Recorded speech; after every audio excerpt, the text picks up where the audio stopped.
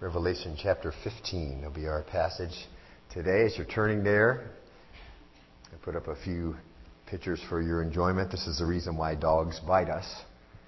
And go ahead and get that popped up there, Will, if you would. What's that? All right, well, you'll see why here in just a moment. It's almost Halloween, so I figured it'd be appropriate. Go ahead, Will. Just work your way through them if you would, buddy.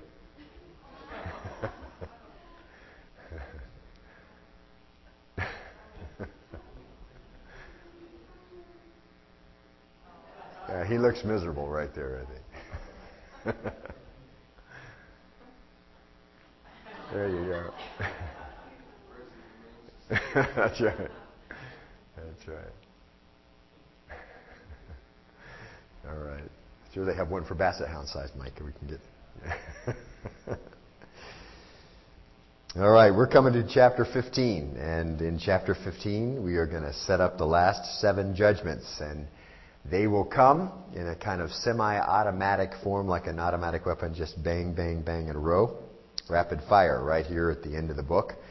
And they will fill up, according to verse 1 of chapter 15, they're going to fill up or complete the wrath of God, which is exactly what verse 1 says. But before we do that, before we start chapter 15, which we're going to finish tonight, let's jump back with me, if you would, to Revelation 4, verse 1. Would you just hold your finger here? Turn back to Revelation 4, verse 1. It's been a while since we've been here, and because this is where we're going to be again tonight, I just thought it would be appropriate to pop back there. And if you look there, so amazing. It's worth another read, and this is where we're going to be as we open up in chapter 15. All right, verse 1, Revelation 4. After these things I looked, and behold, a door standing open in heaven, and the first voice which I had heard, like the sound of a trumpet speaking with me, said, "Come up here, and I'll show you what must take place after these things." Verse 2. Immediately I was in the Spirit, and behold, a throne was standing in heaven, and one sitting on the throne, and he who was sitting, verse 3, was like a jasper stone and sardius in appearance, and there was a rainbow around the throne like an emerald in appearance. Verse 4. Around the throne were 24 thrones, and upon the thrones I saw 24 elders sitting, clothed in white garments, and golden crowns on their heads. Verse 5. And out from the throne came flashes of lightning, and sounds and peals of thunder. And there were 7 lamps of fire burning before the throne, which are the 7 spirits of God. And verse 6. And before the throne there was something like a sea of glass, like crystal, and in the center and around the throne 4 living creatures, full of eyes in front and behind. Verse 7. The first creature was like a lion, the second creature like a calf, and the third creature had a face like that of a man. And the fourth creature was like a flying eagle. Verse 8. And the 4 living creatures, each one of them having 6 wings, are full of eyes around and within, and day and night they do not cease to say, "Holy, holy, holy is the Lord God, the Almighty, who was and who is to come." The sound of heaven. You want to know what heaven sounds like? Well, in the background, you will hear that for sure. Now, turn, if you would, to Revelation 15:1. 15:1. And let's read the first 8 verses. And actually, that's the chapter. And then we'll come back and go verse by verse through it. All right? Verse 1, Revelation 15. Then I saw another sign in heaven, great and marvelous, 7 angels who had 7 plagues, which are the last. And catch this, because in them the wrath of God is finished. So once again, you kind of have a chronology laid out for us, do we not? And we understand that things have happened before this, and now this coming up to this last series of judgments, Scripture says it is filled up, or it's completed. The wrath of God is going to be completed. What a great day that will be, won't it? When the Lord is filled up with His wrath, and He finishes all things. Verse 2, and I saw something like a sea of glass mixed with fire, and those who had been victorious over the beast and his image and the number of his name, standing on the sea of glass, holding harps of God. Verse 3, and they sang the song of Moses, the bondservant of God, and the song of the Lamb, saying, "Great and marvelous are your works, O Lord the Almighty. Righteous and true are your ways, King of the nations. Who will not fear, O Lord, and glorify your name? For you alone are holy. Sounds a lot like what we just read in Jeremiah. For it's your due, right? You alone are holy. For all the nations will come and worship before you, for your righteous acts have been revealed. Verse 5. After these things I looked, and the temple of the tabernacle of testimony in heaven was opened. And the 7 angels who had 7 plagues came out of the temple, clothed in linen, clean and bright, and girded around their chests with golden sashes. Verse 7. Then one of the 4 living creatures gave to the 7 angels 7 golden bowls full of the wrath of God, who lives forever and ever. Verse 8. And the temple was filled with smoke from the glory of God and from His power, and no one was able to enter the temple until the 7 plagues of the 7 angels were finished. Let's stop right there. And go back, if you would. And you're kind of, as you look at verse 1, as I said before, you're kind of in this chronology, back in the chronology, if you will, with John, of the tribulation time. It should be on slide 8, Will, if you would. Then I saw another sign. Look at verse 1. I saw another sign in heaven, great and marvelous, 7 angels who had 7 plagues, which are the last, because in them the wrath of God is finished. And we are past the halfway point of the tribulation time. A series of judgments that are being set up will take us to the end of the tribulation time, and will really, as we look at this, step by step, set up the fulfillment of what was foretold in chapter 14, which we just did last week. So it's going to that told what would happen. We looked into the future then, as it were. Still our future, but certainly for John, as the chronology of the tribulation unfolds, John's looking into the future in chapter 14. And so we see this unfolding step by step, and the fulfillment of what was foretold in chapter 14 concerning the fall of Babylon and the battle of Armageddon. Okay? Now, the continual bombardment of the judgments on this earth will really break up the world until it will no longer function. And we're going to see that, and that really is what the Lord has intended to happen.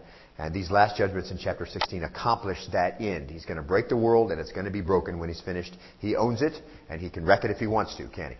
And He did it once before in a worldwide flood, and He wrecked the world and changed it completely from how it had been. And He's going to do it again in judgment on the world. But if He can make the world, He can certainly wreck it and make it again. And that's exactly what He's going to do. We're getting ahead of ourselves. But here He's going to really break the world. And in between judgments, there's probably some slight recovery time or slight abatement of the suffering, just like there was in Egypt, where you had a plague come and then a little bit of a break, and a release from the plague, and then another plague come, and it'll be much like that, but we'll see that as we move in. Now look at verse 2. And I saw something like a sea of glass mixed with fire. Now this is the place of God's throne. We already saw that sea of glass before, and here we see a redness or a fire color to it. We saw that back in chapter 4, verse 6, that sea of glass. And here they're standing on it, so obviously it's not a sea, is it? If they can stand firmly on it, or some things in physics that we understand now have changed. But they're going to be standing on it. God's throne's in heaven. It sits on a crystal platform or pavement. And the difference is that fire dances on it, or the look of fire that we see here. And considering that we're in the midst of judgment, or perhaps the reflection of God's own holy fire, it grabs John's attention enough that he mentions it to us. That here the crystal pavement has a red fire look to it. And there are some people there who John sees. Look on verse 2. After we got to glass mixed with fire, and those who had been victorious over the beast and his image and the number of his name, standing on the sea of glass, holding harps of God. Let's stop right there. And there's another worship service going on here. And John gets to see that. And these people are the 144,000 and the other martyrs, the tribulation saints. And they sing a song, and they play along with their harp. And look at verse 3. And they sang the song of Moses, the bondservant of God, and the song of the Lamb. They're singing 2 songs here. And perhaps they sing it and answer back and forth to one another. Perhaps they sing it at the same time and the words are distinct enough and it has a similar tune. There's just all kinds of ways that if you're a music person, you can imagine that they can sing these songs and back and forth in a responsive way or in a beautiful way together, and the words will somehow be harmonizing and enhancing each other. But I can't wait to hear this song. But this song is going to be sung in heaven, and they're worshiping the Lord, and this is the 144,000. They've been identified. Those who have been victorious over the beast and the image and the number of his name, and those who were martyrs, tribulation saints. They sing a song, they play along with their harp. And then it says they sang the song of Moses, the bondservant of God, and the song of the Lamb. And This Song of Moses, is recorded for us in Exodus chapter 15. So I'd like you to look there. We might as well look at what the song's going to sound like and what the words are going to be like. So look at Exodus chapter 15, if you would. Go all the way to the front of your Bible and 2 books in. Exodus 15, verse 1. And the 144,000 know this song. And of course they're Jews, and so they would know it. And they sing it with the tribulation saints. They also know this song and sing it together. And so they're going to sing this song. Now, as soon as you get there, we'll read it. It's a marvelous song, and I'm looking forward so much to hearing it to music as it's sung before the Lord. But Exodus 15:1. Then Moses and the sons of Israel sang this song to the Lord, and said, I'll sing to the Lord, for he is highly exalted. The horse and its rider he has hurled into the sea. Verse 2, the Lord is my strength and song, and he has become my salvation. This is my God, and I will praise him, my father's God, and I will extol him. Verse 3, the Lord is a warrior. The Lord is his name. Pharaoh's chariots and his army he has cast into the sea, and the choicest of his officers are drowned in the Red Sea. Verse 5, the deeps cover them. They went down into the depths like a stone. Your right hand, O Lord, is majestic in power. Your right hand, O Lord, shatters the enemy. Verse 7, and in the greatness of your excellence, you overthrow those who rise up against you. You send forth your burning anger, and it consumes them as chaff. Verse 8, at the blast of your nostrils, the waters were piled up. The flowing water stood up like a heap. The deeps were congealed in the heart of the sea. The enemy has said, verse 9, I will pursue, I'll overtake, I'll divide the spoil. My desire shall be gratified against them. I'm going to draw out my sword. My hand will destroy them. Verse 10, you blew your wind with your wind, and the sea covered them, and they sank like lead in the mighty waters.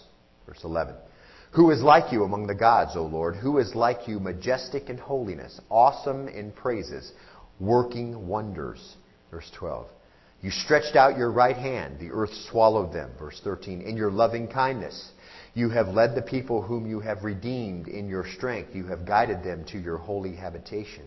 Verse 14, the peoples have heard, they tremble. Anguish has gripped the inheritance of Philistia. And then the chiefs of Edom were dismayed. The leaders of Moab, trembling, grips them. All the inhabitants of Canaan have melted away. Verse 16.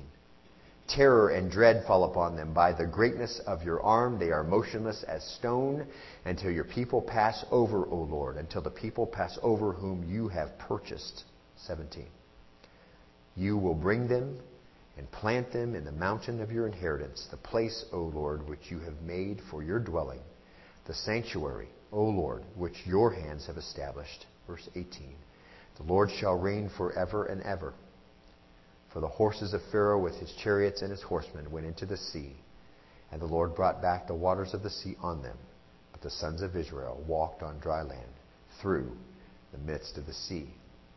It's a great song. They sing this in heaven, right towards the beginning of the final judgments on the earth. And they also sing the Song of the Lamb. And we've heard that song before. It's found in Revelation chapter 5 and verse 8. So turn there if you would. And the bride is singing it. And who is the bride? That's right, the redeemed church, the raptured church. The bride is singing it. And here it is. And this group of worshipers is singing it now. Revelation chapter 5, verse 9. Here is the Song of the Lamb. So these songs are going on together, or one follows the other, or they sing in answer to one another. But you'll find that the topics are very similar, are they not? Because they speak of the salvation of the Lord and of his deliverance. Now look at verse 9 of Revelation 5. And they sang a new song, saying, worthy are you to take the book and to break its seals, for you were slain and purchased for God with your blood men from every tribe, tongue, people, and nations. Verse 10. You've made them to be a kingdom and priests to our God, and they will reign upon the earth. And then I looked, and I heard the voice of many angels around the throne, and the living creatures, and the elders, and the number of them was myriads of myriads, and thousands of thousands, verse 12, saying with a loud voice, worthy is the Lamb that was slain, to receive power, and riches, and wisdom, and might, and honor, and glory, and blessing. Verse 13, and every created thing which is in heaven, and on the earth, and under the earth, and on the sea, and all things in them, I heard them saying, To him who sits on the throne and to the Lamb be blessing and honor and glory and dominion forever and ever. And so these groups of people are going to be singing these two songs, the Song of Moses and the Song of the Lamb. And they will be declaring God's salvation in its marvelous nature. And these two songs are really celebrations of two great redemptions. That's really what they are. The first is God's redemption of Israel from Egypt and Pharaoh. The second is God's redemption of sinners through Christ. So two great redemptions. You can put that in your notes. Go on to the next one if you would, Will. And so these two great redemptions are being celebrated, and the chorus is marvelous. And here's what they say in the chorus. Look back in your Bible, Revelation chapter 15, and you're going to see the chorus that they're going to sing. They're going to sing great. So they're singing two different songs, and then they sing this chorus together, saying, "Great and marvelous are your works, O Lord God, the Almighty. Righteous and true are your ways, King of the nations." Marvelous words to that. His works are marvelous, are they not? Psalm 139:14 talks about how awesome the Lord is. "I'll give thanks to you, for I'm fearfully and wonderfully made.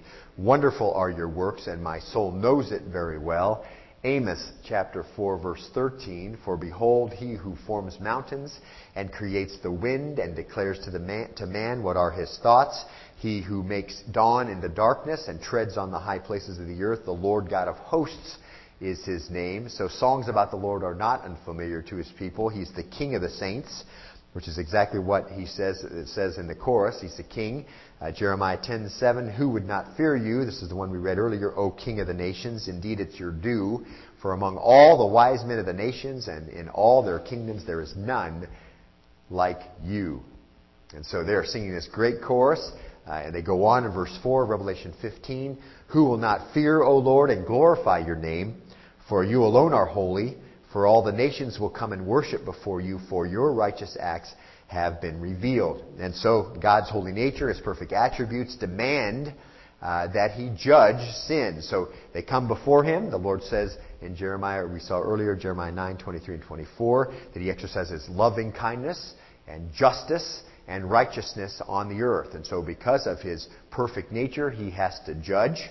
And so he will judge sin, and it demands that he does that. Psalm 19:9, "The fear of the Lord is clean." There's nothing wrong with fearing the Lord. No sin there. "Enduring forever. The judgments of the Lord are true, and they are righteous altogether." Isn't that marvelous?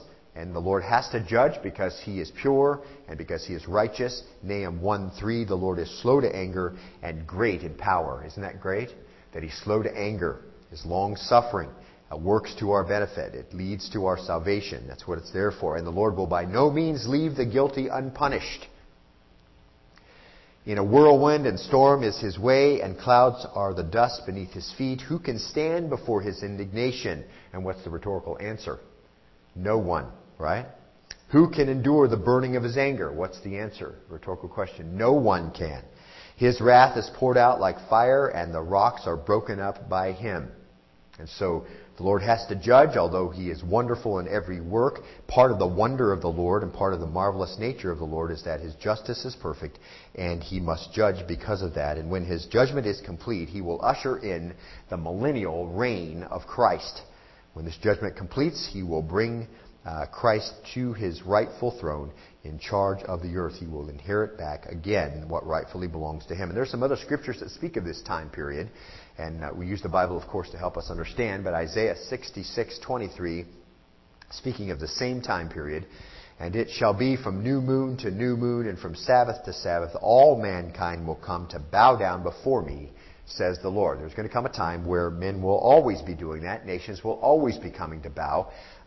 They'll be carrying on many of the things that we do now, but with fruitfulness, as the Lord established the earth originally and gave Adam and Eve charge over it to keep it and do the work of it. I really think that that's exactly where the Lord is heading again, as he establishes the earth and gives us a new earth. We'll be given these responsibilities, and you as believers will get to rule and will get to reign with him. And really, I think, in direct proportion to the faithfulness we show now in this life, will be in direct proportion to what we'll be doing for eternity. As the Lord says, he who is faithful in little is also faithful in much. And so the Lord remembers those good deeds that we do. We read about that last week. And he brings this recompense with him. And so the Lord keeps track of all those things. And so we know that this is going to occur during this millennial reign of Christ. Psalm 66:4, all the earth will worship you and will sing praises to you. They will sing praises to your name, Selah. Philippians 2:9 through 11. For this reason also God highly exalted him and bestowed on him the name which is above every name, so at the name of Jesus every knee will bow, of those who are in heaven and on earth and under the earth, and that every tongue will confess that Jesus Christ is Lord, to the glory of God the Father. That is the time of the millennial reign of Christ. Everyone will on earth submit to him, bow to him, and it will be that way forevermore. Revelation 15:5. Look there if you would. We're rapidly running out of time, so I want to wrap up here. Revelation 15:5. After these things I looked, John says, and the temple of the tabernacle of testimony in heaven was open. We've seen it open before. We just read that passage. And the 7 angels who had the 7 plagues came out of the temple, clothed in linen, clean and bright, and girded around their chest with golden sashes. Pause right there. We'll get to verse 7 in just a minute. But just like in chapter 11, verse 19, John gets a glimpse of the inside of the temple where the true ark is sitting. And true to the pageantry of the ceremony, out come 7 more angels, and they are beautifully arrayed. It says that they have these 7 plagues, but they're clothed in linen, clean and bright, girded around their chest with a golden sash. And they have fabric of their clothing speaks of holiness, it speaks of purity. Their gold sashes speak of glory and riches and royalty. They are adorned that way. And then verse 7 it says, and then one of the 4 living creatures gave to the 7 angels 7 golden bowls full of the wrath of God who lives forever and ever. And once again, pause right there. We see again that the Lord is carrying out wrath, but the angels themselves are doing the specific tasks. And this is very common all the way through the Scriptures over and over again. The Lord carries out His wrath. He calls for judgment on Jerusalem. And although the Babylonians are there, it's really His angels doing that work. And so we see that over and over again. Again, just the same. The angels aren't doing what they want. The Lord is instructing them. They're following through. And verse 7 says, then one of the 4 living creatures gave to the 7 angels 7 golden bowls full of the wrath of God who lives, he says, forever and ever. And the Lamb opens the seals. The 7 angels blow the trumpets. And one of the beasts here, the cherubim, Ezekiel 1:4 through 25, we've read that description, and we just read it a few minutes ago in Revelation 4. Almost indescribable beings, they hand the 7 bowls, the 7 saucers, to the 7 angels. And these are really shallow saucers. The shape of them, very shallow. We have many examples of their use in the Old Testament. They're big, but not deep. So they have these big, shallow saucers, and they're made to pour out all at once and drown all those who will not drink the cup of His salvation. And that's exactly what's going to happen. Verse 8, and it says, and the temple was filled with smoke from the glory of God and from His power, and no one was able to enter the temple until the 7 plagues of the 7 angels were finished. This is a private thing. God gets all the smoke rolling in heaven, and they burst out in chapter 16. And remember, as we think about this fire, we think about this angel who's in charge of this fire, and he's going to hand these bowls. Remember that all those martyrs that sit underneath the throne of the Lord and all call out for recompense and judgment on the earth because of what was worked on them, the death that was brought to them. And we're going to see all that fulfilled now.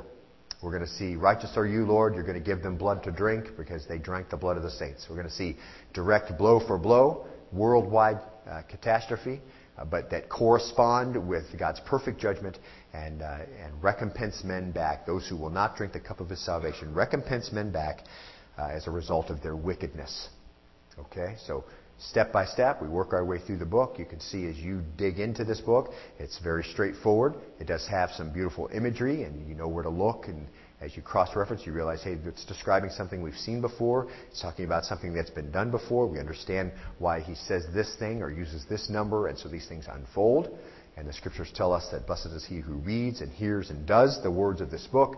And so obviously they have to be able to be found out. And so as we work through, we just trust the Lord to bless us because we understand that we are doing the very things He asked us to do and making that available so that we can understand it and then act accordingly as a result of what we see going on here in these very end times. We may not be very far away from the beginning of all of that. Of all the saints who have ever lived, of course, it follows logically that we're closer than any other ones, but because of the way things are working out in the Middle East and things that we see going on around us, it doesn't seem to be a long stretch, does it, to think that perhaps the Lord is very close to calling His church and to setting the world back on its correct course. And so we pray to that end that the Lord will come. We pray for the peace of Israel. We know, as the Lord tells us, pray for the peace of Israel. We're actually praying, aren't we, for the rapture to occur and for eventual restoration of Israel and eternal peace to come to that land. And so we know that those things are not far into the future. Some of us may get to see that with our own eyes. We may be raptured right from the earth. We may not have to die, and that'll be a marvelous thing. All right, let's be dismissed in a word of prayer. Lord, we thank you today for an opportunity to be in your word. We thank you for these 8 verses, so rich as they set up really these last judgments that you have revealed to us. Thank you for giving these things to John, for giving him an understanding mind by your Holy Spirit that we might read them now. As churches all through the ages have read them and been encouraged by them and have been motivated to walk the walk we should be walking as a result of where we see the world ends up. And Lord, I pray that it'll let work its work among us too. Your Holy Spirit is able to apply all these things in richness and in vivid detail in our own life to make us the type of people you wish us to be, because we know the end of the wicked. We don't want to act that way anymore. And because we know the recompense of those who turn away from your salvation, we don't want to pretend like we're still in that life. We don't want to align ourselves with the rebellion, to act as if we're part of that rebellion. And Lord, your own Son paid the price for that rebellion and took the cost, the penalty of sin and the power of sin on his own body. And so, Lord, we thank you for that. And Lord, help us to live in that way, motivated by what your word says. Sanctify us by your truth. Lord, your word is truth tonight. We give you praise today for it. And all for Jesus' sake, whom we long to see and desire very much to serve and as we wait for him. It's in his name we pray. And all God people said, amen.